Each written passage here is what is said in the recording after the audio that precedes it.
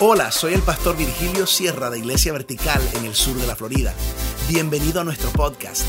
Gracias por conectarte con nosotros y esperamos que este mensaje te inspire y te conecte en dirección vertical con Dios. Disfruta el mensaje. Estamos en la serie que arrancamos la semana pasada, Verdaderos discípulos más que un simple cristiano. Verdaderos discípulos más que un simple cristiano. Si estuviste la semana pasada, sabes que arrancamos firme. Si no estuviste, te recomiendo, ve a YouTube, ve el video o podcast y escucha el mensaje o Facebook, donde quiera que lo puedas consumir porque está muy bueno. Continuamos la conversación y la semana pasada, de paso, como somos una iglesia que creemos en la Biblia, que amamos la Biblia, que leemos la Biblia, quiero que tengas tu Biblia contigo. Voy a reiterar lo que hicimos en la serie el año pasado de la Biblia, de que yo extrañaba escuchar las hojas en la iglesia, las hojas de páginas de la Biblia en la iglesia.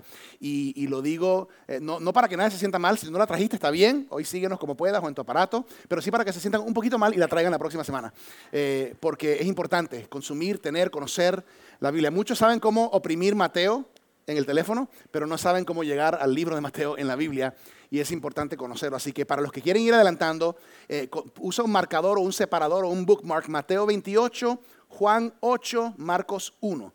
Van a ser las paradas principales. Algunos otros versículos, pero esas van a ser las paradas principales. Mateo 28, Juan 8, Marcos 1. Ahora, la semana pasada les di la ilustración de un estadio. ¿Recuerdan?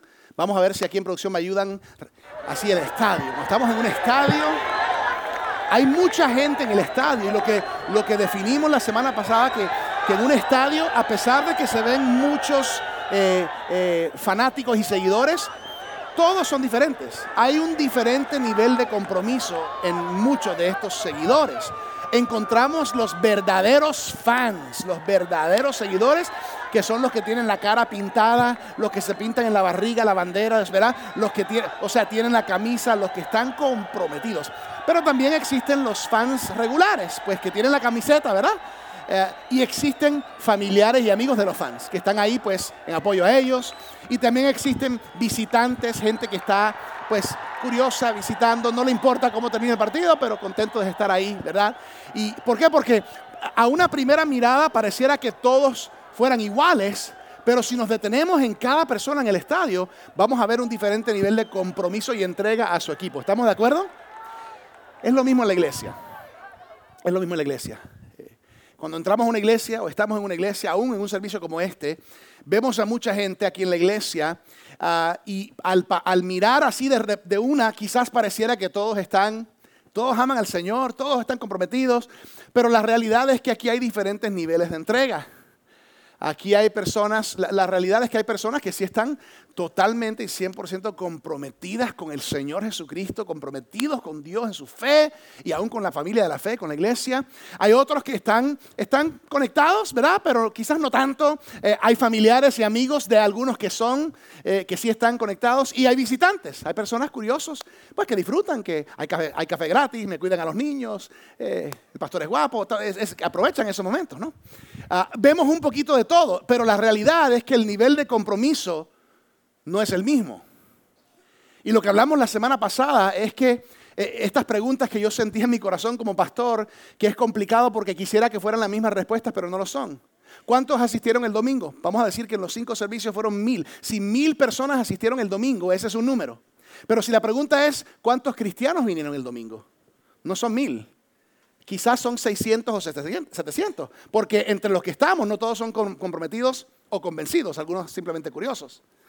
Entonces, 1000 de pronto vinieron, pero 600, 700 son cristianos, pero ¿cuántos discípulos verdaderos vinieron el domingo? Y ese número para mí, yo concluyo que puede ser entre 150 de pronto. ¿Por qué? Yo no sé, Dios es el que realmente sabe. ¿Por qué? Porque no es lo mismo ser curioso, estar convencido y ser comprometido.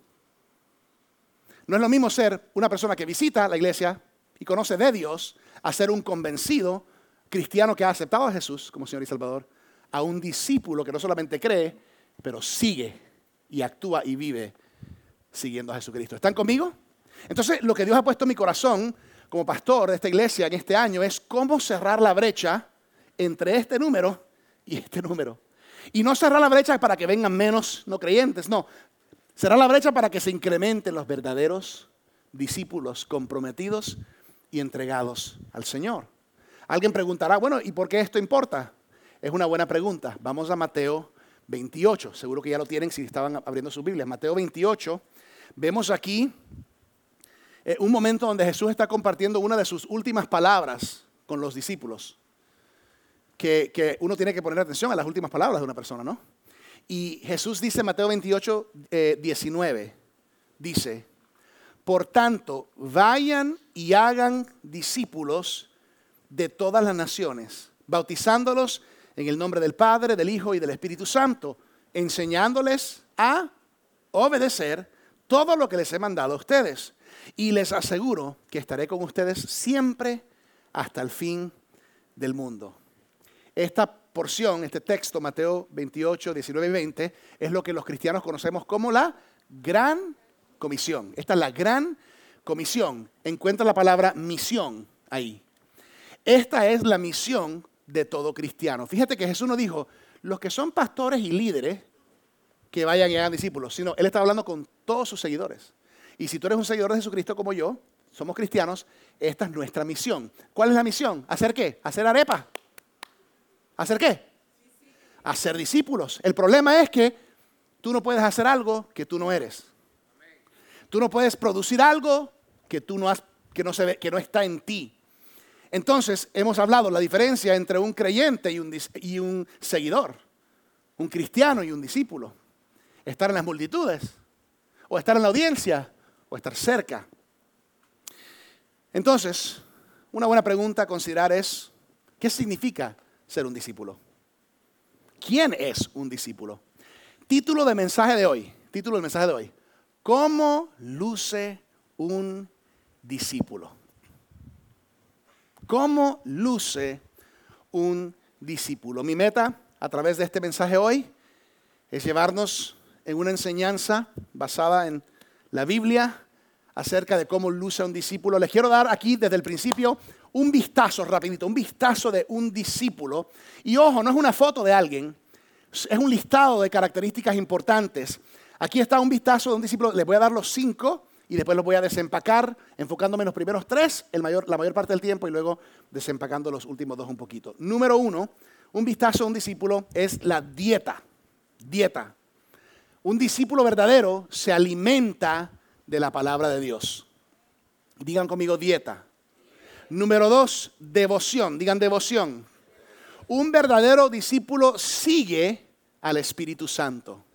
3, disciplina. Digan disciplina. Un verdadero discípulo abandona el pecado o que le estorba en su seguir. Número 4, desarrollo. Digan desarrollo. Un verdadero discípulo produce fruto espiritual. Número 5, discipulado. Digan discipulado. Un verdadero discípulo pesca almas y alimenta corderos. Ok, me gustaría orar para iniciar. Señor, gracias. Gracias porque tu palabra es alimento a nuestras vidas espirituales.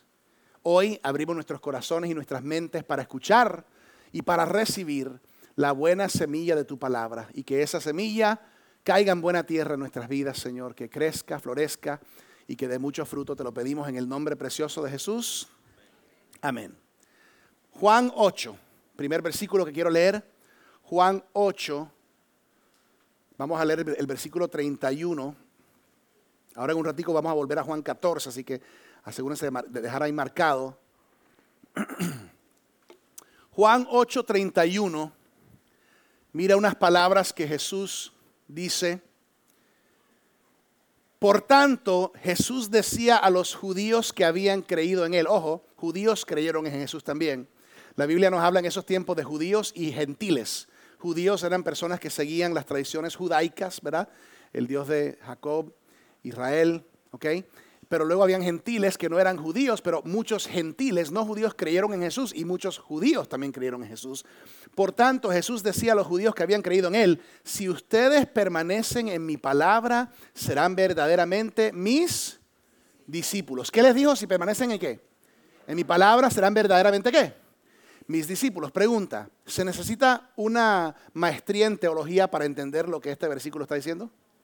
No, porque lo que está diciendo simplemente es, si ustedes permanecen en mi palabra, serán verdaderamente mis discípulos. Número 1, ¿cómo luce un discípulo? Dieta. Un discípulo se alimenta de la palabra de Dios. Cuando hablamos aquí de que permanece, Jesús dice, si ustedes permanecen, permanecer quiere decir donde tú estás. Quiere decir donde estás conectado, quiere decir donde tú permaneces, donde tú te alimentas, donde una persona se alimenta, ¿ok? Donde una persona permanece, generalmente es fácil de descubrir. Pregúnteme cómo. La forma de descubrir donde alguien permanece es simplemente sentándote con esa persona y escucharle. Siéntate con alguien por un determinado tiempo y simplemente escúchale. Y al escucharle vas a descubrir dónde ellos han estado permaneciendo. O sea, de qué se han estado alimentando. ¿Por qué? Porque de lo que tú te alimentas, tú te llenas. Y de lo que estás lleno, eso es lo que sale de ti. Fíjate que Jesús no dijo, si leen mi palabra serán mis discípulos. No, ¿qué dijo Jesús? Si permanecen en mi palabra. ¿Por qué? Porque hay una diferencia entre leer y permanecer. Hay una diferencia entre leer y alimentarse de. Entonces es interesante que tú puedes hablar con una persona que lee la Biblia, pero lo que sale de ellos no es Biblia. Lo que sale de ellos es Fox News. Lo que sale de ellos es CNN. Lo que sale de ellos es Facebook. Lo que sale de ellos es ESPN o Telemundo. ¿Por qué? Porque es donde ellos permanecen. Y Jesús dice, no se trata de lo que lees, se trata de dónde permaneces. Significando la implicación es dónde tú te alimentas, dónde piensas, de qué te llenas. Porque de aquello que te llenas, eso es lo que saldrá. Si tomas una naranja y la exprimes, ¿qué sale? Naranja. Si tomas uvas y las exprimes, ¿qué sale? Uvas. Hoy en día, a veces, si tomas a un cristiano y lo exprimes, sale política. Sale republicano o demócrata. Tomas a un cristiano y lo exprimes, sale deportes. Tomas a un cristiano y lo exprimes, sale finanzas. ¿Por qué? Porque lo que sale de ti es lo que está en ti, donde tú te alimentas, donde tú permaneces. A veces tú exprimes un cristiano y sale duda, temor e inseguridad. A pesar de que lean la palabra, porque no es el que lee mi palabra que es mi discípulo, es el que permanece en, se alimenta de. Al final del día soy un pastor cristiano y siempre tengo que traernos de nuevo a la Biblia. ¿Por qué? Porque mi lealtad como predicador del Evangelio es la palabra de Dios. ¿Por qué? Porque Jesucristo mismo lo dijo. Si permanecen en mi palabra, serán verdaderamente mis discípulos. Y Jesús dice, si permanecen en mi palabra. Un creyente lee la palabra, pero un discípulo se alimenta de la palabra. ¿Entiendes? Entonces, ¿cómo sabemos si tú te alimentas en la palabra? Pues, aquí está el punto. De lo que te alimentas es lo que sale de ti. O sea, cuando la vida, ¿cuántos saben que la vida te exprime? Si cuando la vida te exprime sale palabra, estás habitando en la palabra. A pesar de que es duro ser exprimido. ¿Qué sale de ti cuando tú posteas en las redes sociales? Porque lo que sale de ti, eso es lo que está en ti. ¿Qué sale de ti cuando texteas? ¿Qué sale de ti cuando hablas? ¿Qué sale de ti en tus actitudes? ¿Qué sale de ti en tus hábitos? Porque al fin de las cuentas, lo que entra es lo que sale. Y si basura entra, basura sale.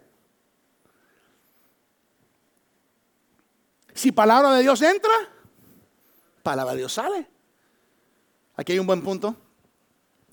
No leemos la Biblia para aprender la Biblia, leemos la Biblia para aprender la obediencia. Aquí le hablo un poco a los intelectuales o a los que valoran mucho el conocimiento y el entendimiento, que no es algo malo en sí, a menos de que eso se convierta en tu Dios. En otras palabras, No leemos la Biblia para tener más información en nuestras cabezas, leemos la Biblia para tener más obediencia en nuestros corazones. No lo tienes que leer, escucha solamente, Hebreos 5:8. Aunque era hijo de Dios, Jesús aprendió obediencia por las cosas que sufrió. ¿Quién era Jesús? ¿Hijo de quién? De Dios. Y dice que aprendió ¿qué? Obediencia por las cosas que sufrió. ¿Será que nosotros tenemos que ser obedientes? Sí. ¿Y será que vamos a aprender obediencia por las cosas que sufrimos? Probablemente, si Jesús, pues nosotros también. Pero qué bueno es. La Biblia no nos fue dada para que nosotros aprendiéramos. La Biblia nos fue dada para que nosotros viviéramos. La palabra de Dios no se nos dio para sacar un grado o un certificado, se nos dio para que fuésemos discípulos. La palabra no se nos dio para incrementar nuestro conocimiento y llenarlo con más información. La palabra nos fue dada para incrementar nuestra vida y llenarla de transformación. Porque fíjate que tú puedes ir a la universidad y aprender cómo manejar las finanzas de otros y sin embargo no saber cómo manejar tu propia actitud. Puedes ir a la universidad y aprender cómo arreglarle los dientes a alguien, pero no saber cómo arreglar el problema de tu lengua. Puedes estudiar para aprender cómo arreglar carros, pero no saber cómo manejar tus relaciones mientras lidias con tu tercer matrimonio. ¿Por qué? Porque una cosa es aprender para una profesión o para habilidades, lo cual es bueno. Sin embargo, la Biblia nos ayuda para aprender cómo vivir nuestras vidas en obediencia a la palabra y voluntad de Dios. Si permaneces en mi palabra. Jesús no dijo, si lees mi palabra. Jesús no dijo, si tienes la aplicación de la Biblia en tu teléfono. Jesús no dijo, si lo sabes decir en griego y en hebreo. Vamos a Santiago 1. Hay dos versículos aquí en Santiago 1 interesantes. Yo sé que no les había dado esa lectura, pero está bien, la pueden buscar rapidito. Santiago 1. Es interesante este versículo porque son sencillos, pero nos hablan de una realidad que a veces podríamos identificar en nuestras vidas. Santiago 1:23. Mira lo que dice y piensa en lo que significa. Dice, el que escucha la palabra, pero no la pone en práctica, es como el que se mira en el rostro en el espejo y después de mirarse se va y se olvida enseguida de cómo es.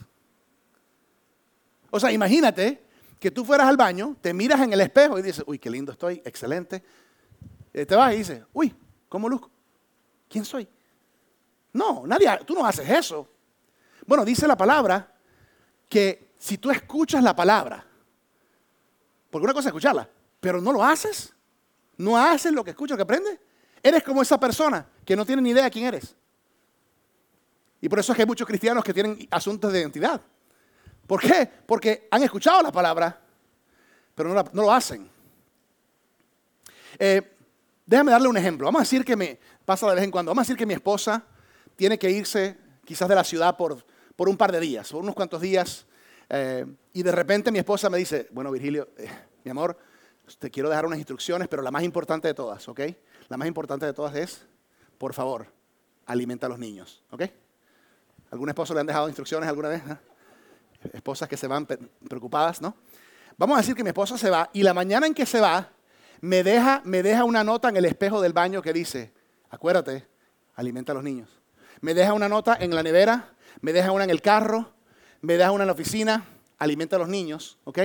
Ahora imagínate que ella me llame después de 3 días y ella me pregunte, mi amor, pregunta, ¿alimentaste a los niños? Y yo le digo, espérate un momentico, antes de contestar tu pregunta, me memoricé lo que me dijiste.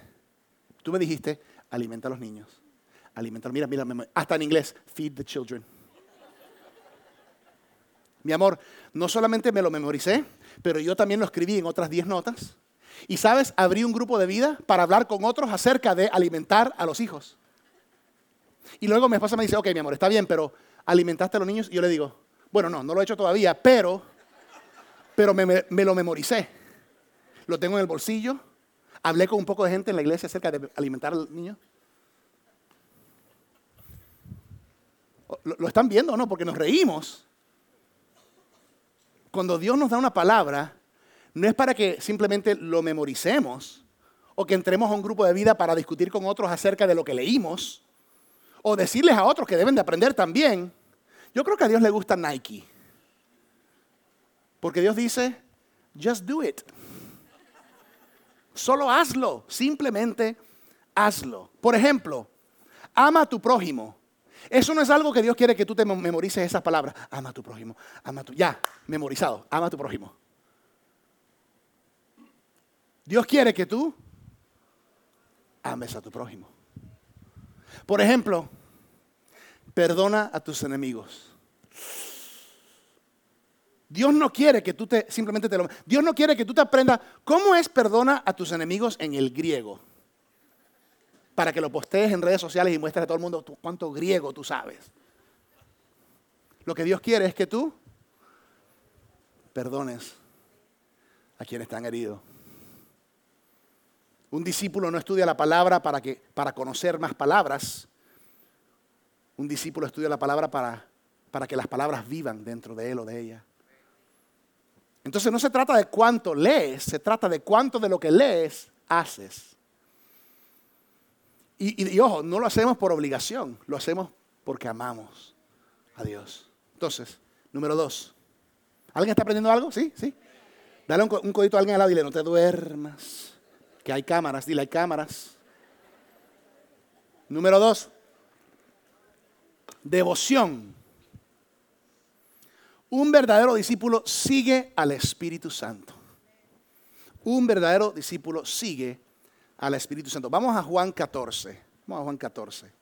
¿Saben? Mientras van buscando Juan 14, yo he orado mucho en estos días que muchos curiosos hoy se hagan convencidos y que muchos convencidos se hagan comprometidos. Juan 14, y les voy a dar un poquito de contexto. En esta conversación Jesús está hablando con los discípulos, más o menos dejándoles saber, muchachos, me tengo que ir, o sea, físicamente me tengo que ir. Pero Él les dice a ellos en Juan 14, les conviene que yo me vaya, porque hay algo que el Padre tiene para todos ustedes. Así que no se preocupen. Juan 14, 16, mire lo que dice. Dice, y yo le pediré al Padre, y Él les dará otro consolador para que los acompañe siempre. ¿Cuándo? Jesús les dice, yo le voy a pedir al Padre, y Él les dará otro consolador para que los acompañe siempre. Palabra clave aquí, otro. Ahora sí voy a hablar del griego. En el griego es la palabra alos, porque hay dos otros en el griego. Uno es heteros, que es otro diferente, pero alos es otro del mismo. O sea, cuando tú vas a un restaurante argentino y te dan una empanada y tú te comes esa empanada y tú dices, wow, lo siento. Y tú le dices al mesero, tráeme otro del mismo. ¿Sí ven? No es otra diferente, es otra del mismo. ¿Están conmigo? Eso es alos en el griego. Entonces, Jesús está diciendo aquí a sus discípulos, el Padre les va a enviar otro igual que yo. El Consolador. Lo que los discípulos tuvieron con Jesús, tú puedes tener con el Espíritu Santo. Los discípulos vivieron, caminaron con, hablaron con, tuvieron compañerismo con Jesús todos los días que estuvieron con Él. Y ahora Jesús dice, otro, igual que yo, otra empanada como yo. Igualito, viene, excepto que este que viene va a estar disponible para todo creyente en todas partes del planeta, en todo momento del día. Así que les conviene que yo me vaya porque viene el Consolador y estará con ustedes siempre. Siempre. Siempre. Aquí hay un buen punto. Un discípulo es alguien que sigue al Espíritu Santo de la misma manera que los discípulos seguían a Jesús. ¿Sabes? Tenemos acceso al Espíritu Santo. Pero ojo, es nuestra decisión si lo seguimos o no lo seguimos. Porque ¿cuántos saben que no todos siguieron a Jesús cuando caminó en la tierra? Había muchos curiosos, había muchos en las multitudes, muchos interesados para ver si había un sandwichito de pescado por ahí, en la multiplicación de panes y peces. Había muchos en la multitud, pero no todo el mundo siguió. Había muchos admiradores de Jesús. Había muchos que fueron sanados y liberados por Él, pero dice la Biblia que solo fueron pocos los que le siguieron.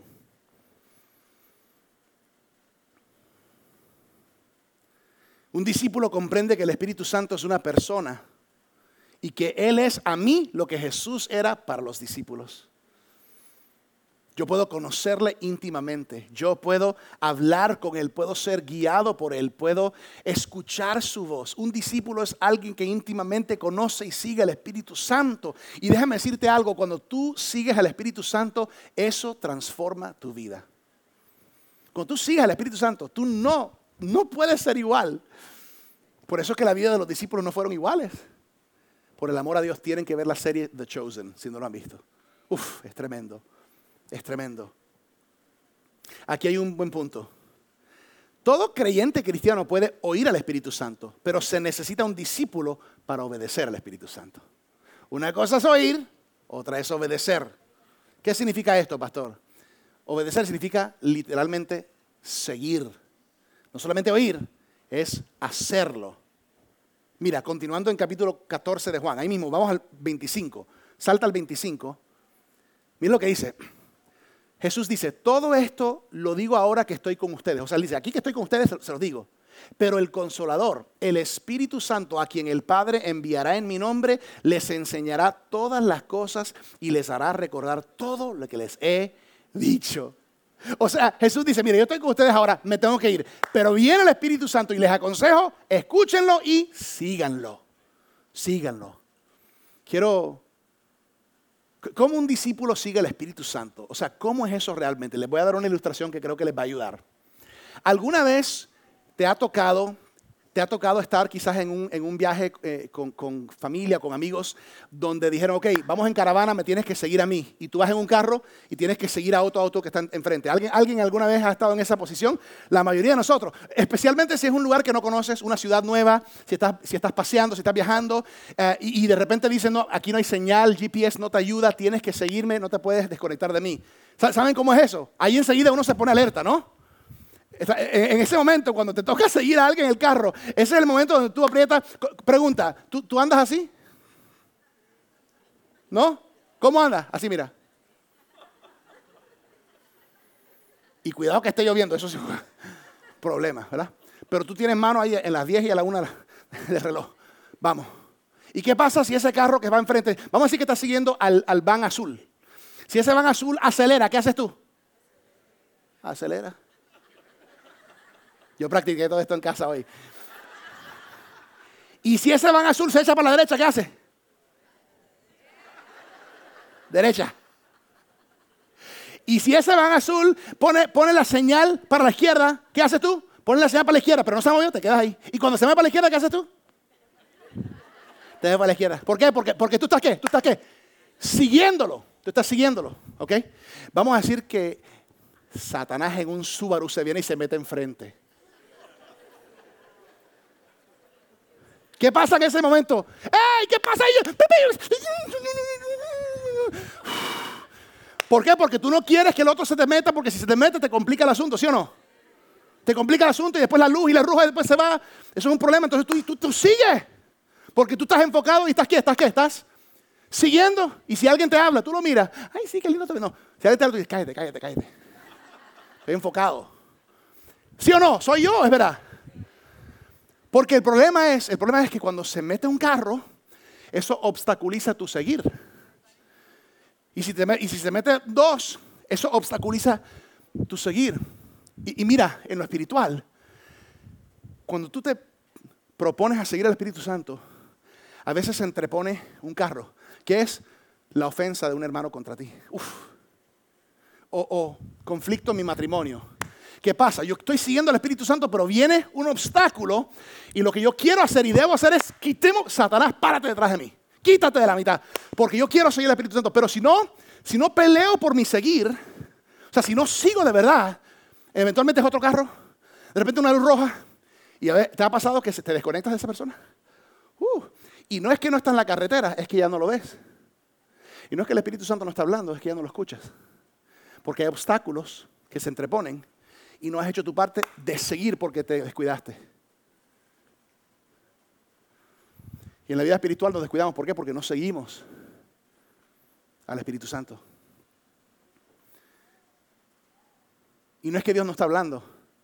Es como en la computadora. Tú puedes tener música sonando en la computadora, Pero si tienes el botón de mute oprimido, no lo escuchas. Pero está tocando, pero no lo escuchas. Entonces, no es que Dios no está hablando, es que a veces estamos en mute. ¿Por qué? Por desobediencia. Porque no estamos siguiendo. Y fíjate, en mi vida yo puedo recordar muchos momentos donde el Espíritu Santo me estaba guiando. Y no siempre es fácil. Me acuerdo en la temporada antes de la transición de mis padres a mí y a mi esposa del liderazgo de la iglesia. Yo estaba trabajando como terapista ocupacional en un hospital en North Miami Beach, como terapista en clínicas pediátricas de terapia, viajando con el grupo Contagios y pastoreando el equipo de alabanza aquí en la iglesia, liderando con mi papá. Pero llegó un momento donde el Señor empezó a hablar a mi esposa y a mí, y el Espíritu Santo en una conferencia me dijo, suelta los arados, en una enseñanza. Y me estaba hablando el Señor de soltar, en ese entonces, mi comodidad, mi conveniencia y lo más consistente que yo tenía en cuanto a mi trabajo. Y el Señor me dijo, confía de que yo tengo un plan y que tengo un propósito, quema tus arados. Y yo estaba resistiendo y lo que más me preocupaba era mi esposa. Y me acuerdo cuando me senté a hablar con Gislaine y le dije, mi amor, siento que el Señor me está diciendo esto.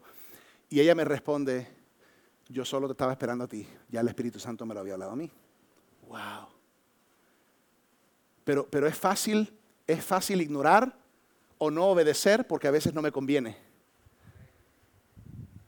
Y por eso, aquí hay un punto, la obediencia al Espíritu Santo es la clave para la amistad con Él. ¿Sabes? En nuestras relaciones como seres humanos la clave es compañerismo y mutualidad. Pero con el Espíritu Santo, con Dios, la clave es la obediencia. No lo tienen que buscar, pero Juan 15:14 dice, ustedes son mis amigos si hacen lo que yo les mando. Eso trabaja con Dios, pero no con nosotros. O sea, si yo te digo, puedes ser mi amigo, pero tienes que hacer todo lo que yo te digo. Eso sería un problema, ¿no? Pero estamos hablando de Dios. ¿Por qué? Porque Jesús dijo esto porque Él nos está enseñando algo aquí, que la amistad con el Espíritu Santo no está basado en compañerismo, está basado en obediencia. Y esa obediencia nos lleva a un compañerismo firme con Él. Les doy este último pensamiento en este punto. Yo he aprendido en estos últimos años que hay una oración que es ok, es buena, pero hay una mejor. Está bien orar, Espíritu Santo, háblame, pero es mejor orar, Espíritu Santo, dame la fortaleza para hacer lo que me dices cuando me hablas. Esa oración es mejor. Porque, vuelvo y repito, el Señor y el Espíritu Santo siempre están hablando. Entonces el problema no es que me hable, el problema es que yo haga lo que me dice. Y esa es una mejor oración. Espíritu Santo, dame la fortaleza para hacer lo que tú me dices que debo hacer. 3, ¿cómo luce un discípulo? 3, disciplina. Disciplina. Un verdadero discípulo abandona aquello que impide su seguir. Vamos a Marcos 1. Que se escuchen las hojas. Eso, qué rico. Biblia, palabra de Dios. Es imposible habitar en la palabra de Dios si no la abro. Marcos 1. Yo espero, ¿alguien está recibiendo algo hoy? ¿Alguien está escuchando algo hoy? Ya, eso es lo que yo siento en mi corazón. Y no tiene, pastor, ¿esto es conmigo? Sí, es contigo. Y conmigo también, es con todos. Marcos 1, 17. Mira qué sencillo. Dice, vengan, síganme, les dijo Jesús, y los haré pescadores de hombres. Al momento dejaron las redes y lo siguieron. Ok, es interesante aquí, cuando vemos a Jesús y a los discípulos aquí, que Él simplemente les invita y les dijo, vengan y síganme. ¿Qué les dijo? Vengan y síganme. Eso es lo único que Él no les dice, dejen sus barcas, dejen sus redes. Él no dice eso. ¿Qué dice Él? Vengan y síganme. Porque es que cuando tú empiezas a seguir a Jesús, en el camino y en el proceso te empiezas a dar cuenta que hay cosas que no puedes seguir sosteniendo. Que hay cosas que tienes que soltar. Jesús no dijo a los discípulos, abandonen los botes. Él simplemente dijo, síganme. Y mientras ellos dijeron, sí, te vamos a seguir con sus redes, de repente caminando dijeron, lo soltaron porque se dieron cuenta, si lo vamos a seguir no podemos cargar con esto. Aquí hay un punto. A quien sigues, decide lo que abandonas. Y tu devoción determinará tu disciplina. O sea, mientras tú empiezas a seguir a Jesús, ese seguir dictará y decidirá, ¿sabes? Yo no puedo seguir cargando esto si quiero seguir.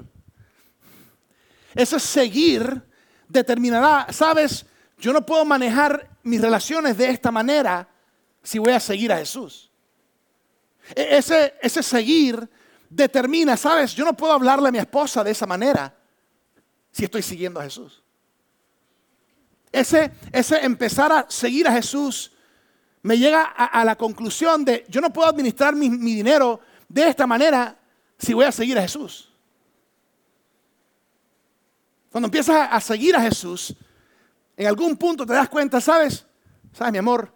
Yo sé que me amas y yo te amo, pero no podemos seguir viviendo de esta manera si lo voy a seguir a Él. Tenemos que casarnos. ¿Por qué? Porque es que el abandono no es lo que marca el seguir. El seguir es lo que determina el abandonar. ¿Por qué? Porque tu seguir determina tu abandonar. La meta no es abandonar, la meta es seguir. Pero cuando empiezo a seguir, me lleva a soltar. ¿Te has dado cuenta que cuando te hiciste cristiano, si es que has aceptado a Jesús como Señor y Salvador, empezaste a soltar cosas en el camino? Palabras que antes decías, que hoy no dices. Hábitos, prácticas, actitudes. No somos perfectos y no estamos donde queremos estar, pero no estamos donde antes estamos. ¿De acuerdo? ¿Por qué? Porque tu seguir empezó a determinar tu soltar. El cristianismo se trata de devoción a nuestro Maestro. Y cuando esa devoción incrementa, eso empieza a crear en nosotros disciplina. No forzado. Disciplina que es un resultado del seguir. Aquí hay un punto importante. No puedes seguir sin abandonar, pero puedes abandonar sin seguir. O sea, tú puedes abandonar y dejar de hacer ciertas cosas y de repente sentir, uy, soy bueno, soy buena persona, pero no seguir a Jesús. Eso lo puedes hacer, pero no se trata de abandonar. Jesús dice, vengan y síganme. Entonces la meta de un discípulo no es simplemente disciplina, autocontrol y una vida sin pecado. No, la meta de un discípulo es seguir a Jesús. ¿Por qué? Porque Jesús es el objeto de nuestra adoración. Jesús es nuestra meta. Jesús es a quien seguimos. Entonces, no te super enfoques en quiero hacer esto y no quiero hacer esto y quiero ser disciplinado. Porque cuando nos metemos en eso, nos metemos en la idea de que las obras son los que nos salvan. Y si soy lo suficiente bueno, entonces me merezco el amor de Dios. Pero si hago lo malo, entonces no me lo merezco, como si se tratara de ti. Entonces no te enfoques. Y de hecho, esto es lo que causa que muchas personas no entreguen su vida a Cristo. Porque dicen, ¿sabes? Yo estoy cómodo acá afuera en las multitudes. Pero si me acerco mucho, entonces Dios me va a pedir que yo deje de tomar esto. Y que yo deje de ir a hacer esto. Y deje de bailar con esto. Y deje de acostarme con esto. Y ¿sabes? Esas cosas me gustan. Pero no te preocupes por eso. Simplemente empieza a seguirlo. Porque al seguirlo en ese proceso, el Señor te va a mostrar, tienes que soltar esto. Tienes que soltar eso. Por amor a ti. Porque Él quiere lo mejor para ti. Yo no soy un discípulo porque soy disciplinado. Soy un discípulo porque sigo a Jesús. Yo estoy enamorado con mi Dios. Y eso me causa a querer seguirlo más. Así que me enfoco en acercarme a Él. Y los discípulos, cuando leemos en los evangelios, cuando empezaron a seguir a Jesús, se empezaron a dar cuenta, tengo que dejar esto, tengo que soltar aquello, no puedo seguir con esto, esta actitud, esta situación, esta relación, este pensamiento, porque cuando tú empiezas a seguir, empiezas a soltar. No lo tienen que buscar, se los voy a leer. Hebreos 12:1. Esto lo hacemos al fijar la mirada en Jesús, el campeón que inicia y perfecciona nuestra fe.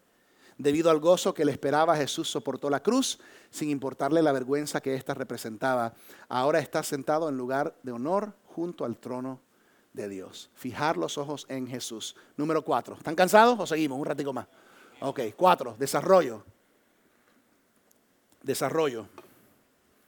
Un verdadero discípulo produce fruto espiritual. Vamos a Juan 15. Estábamos ahorita en Juan 14. Salta un momentico a Juan 15.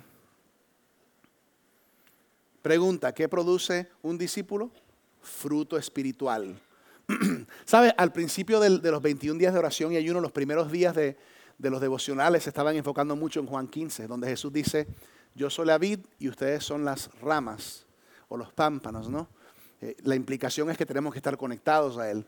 Y mira lo que dice Juan 15, versículo 8. Juan 15, 8. Jesús dice, mi Padre es glorificado cuando ustedes dan mucho fruto y muestran así que son mis discípulos. ¿Necesitas un doctorado teológico para entender este versículo? No. Mi Padre es ¿qué? Es glorificado. O sea, trae gloria al Padre cuando tú das ¿qué? Mucho fruto. Y de esa manera muestran que son mis discípulos, dice Jesús. Entonces, ¿qué significa producir fruto espiritual en tu vida? Aquí está la palabra clave. Significa resultados y evidencia. Resultados y evidencia. En otras palabras, cuando tú ves una naranja en un árbol de naranja, eso es un resultado y evidencia de que ese árbol es un árbol de naranja. ¿Por qué? Por el fruto. Fruto espiritual. Otra forma de decirlo es que si te condenan de ser un cristiano, ¿habría suficiente evidencia para condenarte? O sea, ¿es evidente en tu vida que hay fruto espiritual? O sea, si yo no te conozco y voy a hablar con tus amigos y familiares y les pregunto, ¿quién es fulano? ¿Tú? ¿Quién eres tú? En todo lo que ellos me van a decir, lo que ellos me dicen me va a demostrar, va a haber evidencia de que tú eres un seguidor de Jesucristo comprometido y entregado a Él.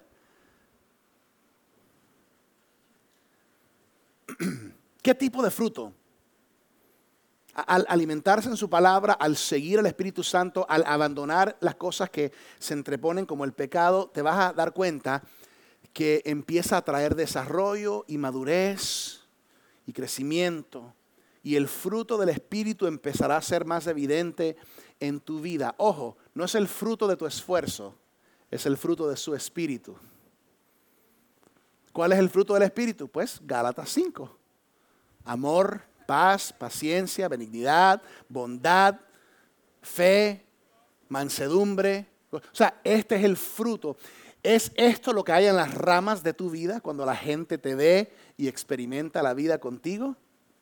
¿Puede la gente ver fruto en tu vida? ¿O siempre hay contienda? O el opuesto de fruto. Inseguridad, duda, egoísmo,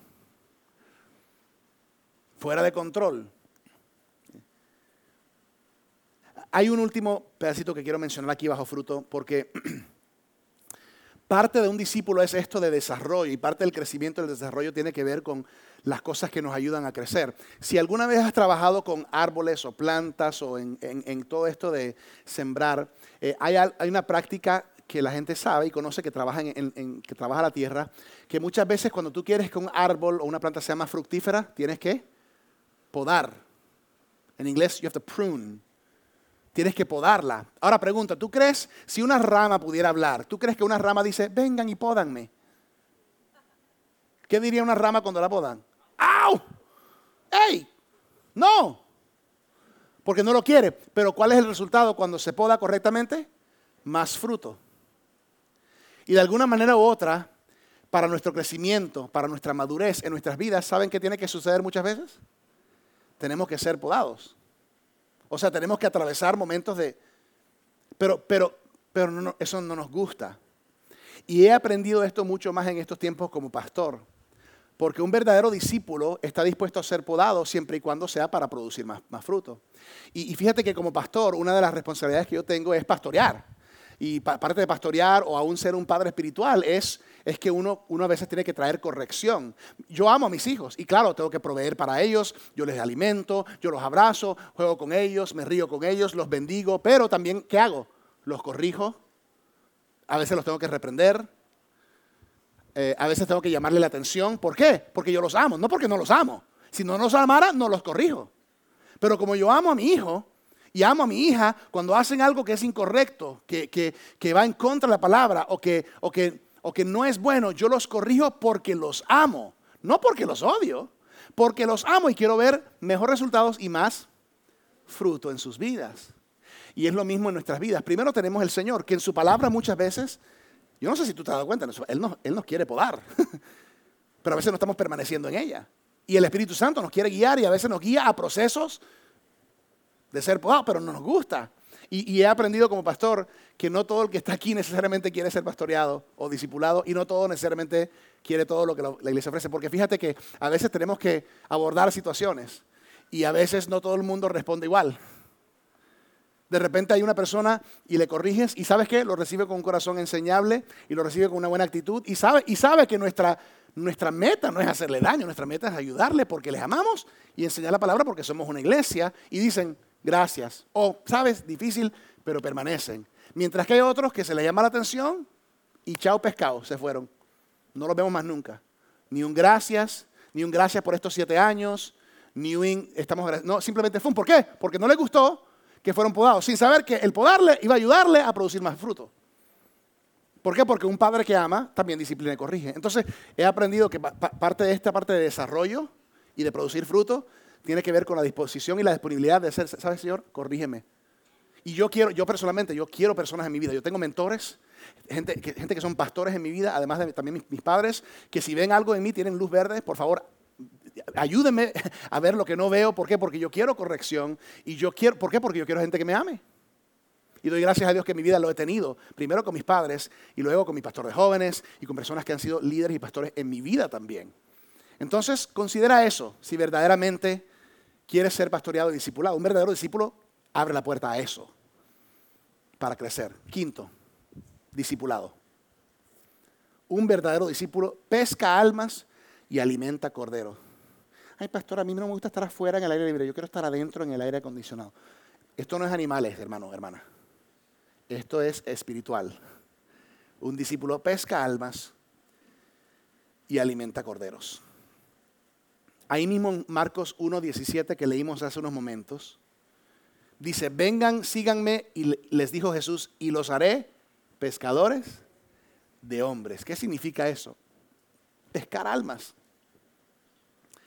Fíjate que cuando Jesús habló esto, recuerda que varios de los que él llamó para ser sus discípulos eran pescadores. Y él les dijo, vengan, síganme, porque ellos estaban como que ahí pescando. Yo les voy a enseñar a ser pescadores, pero no de pescados, sino de vidas. De vidas. Y un verdadero seguidor y discípulo de Jesucristo entra en una dicotomía, en un aspecto doble de vida, donde por un lado debo ser un discípulo que tiene que ser discipulado, pero por otro lado debo ser una persona que hace discípulos. ¿Sí ven eso? Es un doble llamado, porque la misión, la gran comisión es que ir y hacer discípulos, pero yo no puedo ser discípulo si primero no soy un discípulo. Entonces la dicotomía es que tengo que ser un discípulo, invitar a ser discipulado, invitar corrección, invitar ejemplo. Primero Jesús, primero Dios, su palabra es mi mapa, su espíritu es mi guía. Pero también personas en autoridad, en liderazgo espiritual, en mi vida, que van a ayudar a discipularme. Y en el proceso de ir creciendo, porque recuerda que cuando naces espiritualmente, no naces adulto espiritual, naces bebé. Y un bebé no puede hacer discípulos. Porque si un bebé hace discípulos, va a hacer más bebés. Y ojo que eso a veces pasa en las iglesias. Entonces, como bebé, quiero ser discipulado para ser ya un joven adulto y un adulto. ¿Para hacer qué? Para que el proceso ya no solamente ser discípulo, sino ser un hacedor de discípulos. Ahora, ahí lo dice Jesús, los haré pescadores de hombres. Porque vas a llegar a un punto en tu vida cuando sigues a Jesús, donde ahora no solamente recibes, sino que ahora estás dispuesto a dar por gracia lo que has recibido por gracia. Entonces no solamente recibes, sino que ahora también pescas. Pescas. Y eso es algo increíblemente importante. ¿Qué quiere decir eso cuando yo discipulo a otra persona? Quiere decir que yo tomo la responsabilidad por otros más pequeños o más jóvenes espirituales. Eso es lo que es discipular. ¿Por qué? Porque tomo la responsabilidad por las personas espiritualmente más jóvenes. Porque me importa. Y fíjate que no lo tienen que buscar, pero en Juan 21 hay una conversación interesante entre Jesús y Pedro. Quien antes de ser Pedro se llamaba Simón. Y es interesante lo que Jesús hace. es un encuentro después de la resurrección. Ya Jesús está en su cuerpo resucitado. ¿Ustedes recuerdan con Pedro antes de la crucifixión? ¿Qué hizo Pedro? Negó a Jesús. ¿Cuántas veces? 3 veces. Y luego en Juan 21 vemos que Jesús está con él. ¿Cómo creen ustedes que se siente Pedro? Sí, con todo lo que sucedió. Avergonzado, mal. Y dice en Juan 21 que Jesús le pregunta y le dice: Simón, ¿me amas? Y Simón le dice: sí, Señor, yo te amo y tú lo sabes. Y Jesús le dice: alimenta mis corderos. Y luego, unos momentos después, Jesús le pregunta: Simón, ¿me amas? Sí, Señor, tú sabes que yo te amo. Y Jesús le dice: cuida mis ovejas. Y justo en la misma conversación le pregunta a Jesús: Simón, ¿me amas? Sí, Señor, tú sabes que yo te amo. Y Jesús le dice: alimenta mis ovejas. En este momento Jesús está restaurando a Pedro, porque ¿cómo se sentía Pedro? Mal, porque negó a Jesús 3 veces. Aquí Jesús le da la oportunidad de afirmar 3 veces que le ama. Y Jesús le dice: si me amas, alimenta mis corderos, cuida mis ovejas y alimenta mis ovejas. Primera distinción: corderos y ovejas. Que hay nuevos creyentes, corderos que tienen que ser alimentados y cuidados y discipulados. Pero también hay ovejas que llevan tiempo en el Señor, que tienen que... Entonces alimenta a ambos y cuídalos a todos. Tremendo. Un verdadero discípulo pesca almas y alimenta ovejas. Colosenses 1:28 dice: por lo tanto hablamos a otros de Cristo y advertimos a todos y enseñamos a todos con toda la sabiduría que Dios nos ha dado. Queremos presentarlos a ellos, a Dios, perfectos en su relación con Cristo. O sea, otra versión dice: queremos presentarlos maduros a Dios. Porque esa es la meta, esa es la gran comisión: hacer discípulos. Que nazcan nuevos bebés espirituales y que sean discipulados y crezcan y sean maduros en el Señor. Tú no puedes llevar a alguien más lejos de lo que tú has ido. Por lo tanto, no pienses en hacer discípulos si primero no eres un discípulo. Ahora, este es el problema. Es que muchos no son lo suficientemente maduros como deberían de ser. Lo hemos hablado, pero hay personas que llevan 20 años como cristianos yendo a la iglesia, pero no son cristianos de 20 años. Son cristianos de 1 año 20 veces. ¿Por qué? Porque no han madurado. Porque no han crecido. Porque no hay... Creer sí, seguir no. Entonces este es un llamado a aprender a alimentarte de la palabra. Aprender a seguir el Espíritu Santo. Aprender a soltar y abandonar todo lo que obstaculiza. Un verdadero discípulo se desarrolla y crece y madura. Y la meta de un discípulo es que estés madurando en tu fe a tal punto que puedas decir: hey, sígueme. A otro que es más joven espiritualmente, a otro que es nuevo en la fe: hey, sígueme a mí mientras yo sigo a Jesús. Sigamos juntos. ¿Qué es lo que Pablo dijo en 1 Corintios 11? Imítame a mí como yo imito a Cristo. Último punto: debemos ser ejemplos vivos de cómo luce Jesús. Piensa en esto. Si todas las 1000 personas de vertical que viene el domingo, si todas las 1000 personas siguieran tu ejemplo y vivieran exactamente como tú, ¿cómo sería el alimento bíblico de nuestra iglesia? Si todas las 1000 personas siguieran al Espíritu Santo como tú sigues al Espíritu Santo, ¿cómo sería el nivel del seguir de esta iglesia? Si todos los 1000 en esta iglesia dieran de sus finanzas como tú das, ¿seríamos una iglesia generosa? Si todos los 1000 en la iglesia compartiéramos el evangelio con gente que no es creyente, así como lo haces tú en la misma frecuencia, capacidad y pasión, ¿cómo sería nuestro evangelismo? Si todos en la iglesia hablaran como tú, caminaran como tú, se vistieran como tú, manejaran sus redes sociales como tú y vivieran como tú vives, ¿cómo sería el testimonio de la iglesia hacia el mundo? Entonces, pensamiento de conclusión. ¿Qué te está hablando el Espíritu Santo a ti hoy? Hemos hablado hoy de cómo luce un discípulo. Así que aquí está la pregunta clave. Honestamente y sinceramente, ¿luces como un discípulo? O mejor dicho, ¿eres un discípulo? Dieta, devoción, disciplina, desarrollo, discipulado. Y si no, está bien. ¿Cuál punto hoy te llamó la atención o cuál podría ser un próximo paso? Un próximo paso. No trates de tomar 10. ¿Cuál es un paso para empezar a verdaderamente seguir a Jesús? A verdaderamente lucir como un discípulo luce según la Biblia. Oremos. Señor, gracias porque tu palabra es nuestro mapa y tu espíritu es nuestra guía. Y hoy, Señor, hemos identificado factores y características de cómo luce un discípulo. Y nuestro deseo, Señor, es no solamente ser creyentes en ti, Jesús, pero verdaderamente ser seguidores de ti. No solamente cristianos, sino verdaderos discípulos. Te pedimos ayuda hoy, Señor, a poner atención a nuestra dieta, a verdaderamente alimentarnos de tu palabra, porque permanecemos en ella y al hacer eso demostramos que somos tus discípulos.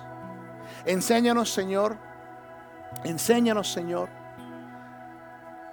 la devoción, a verdaderamente seguir tu Espíritu Santo, a verdaderamente estar atento, no permitiendo que nada se entreponga, porque estamos intencionalmente, intensamente siguiéndote a ti, Espíritu Santo. Enséñanos la disciplina requerida, entendiendo que no se trata de abandonar, se trata de seguir, y cuando empezamos a seguirte, ahí empezaremos a soltar. Y Señor, oramos por desarrollo. Queremos que haya evidencia en nuestras vidas y haya fruto espiritual de que somos tuyos, porque a ti te agrada, Padre, cuando damos mucho fruto.